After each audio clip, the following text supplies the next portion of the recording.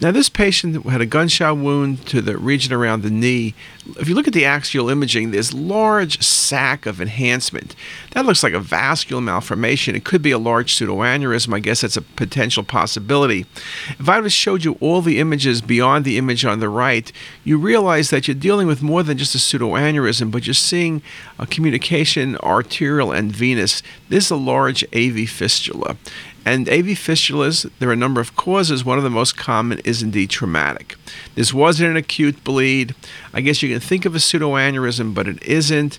And angiosarcomas are soft tissue or muscle masses. This was not an angiosarcoma, but it's something interesting to think about.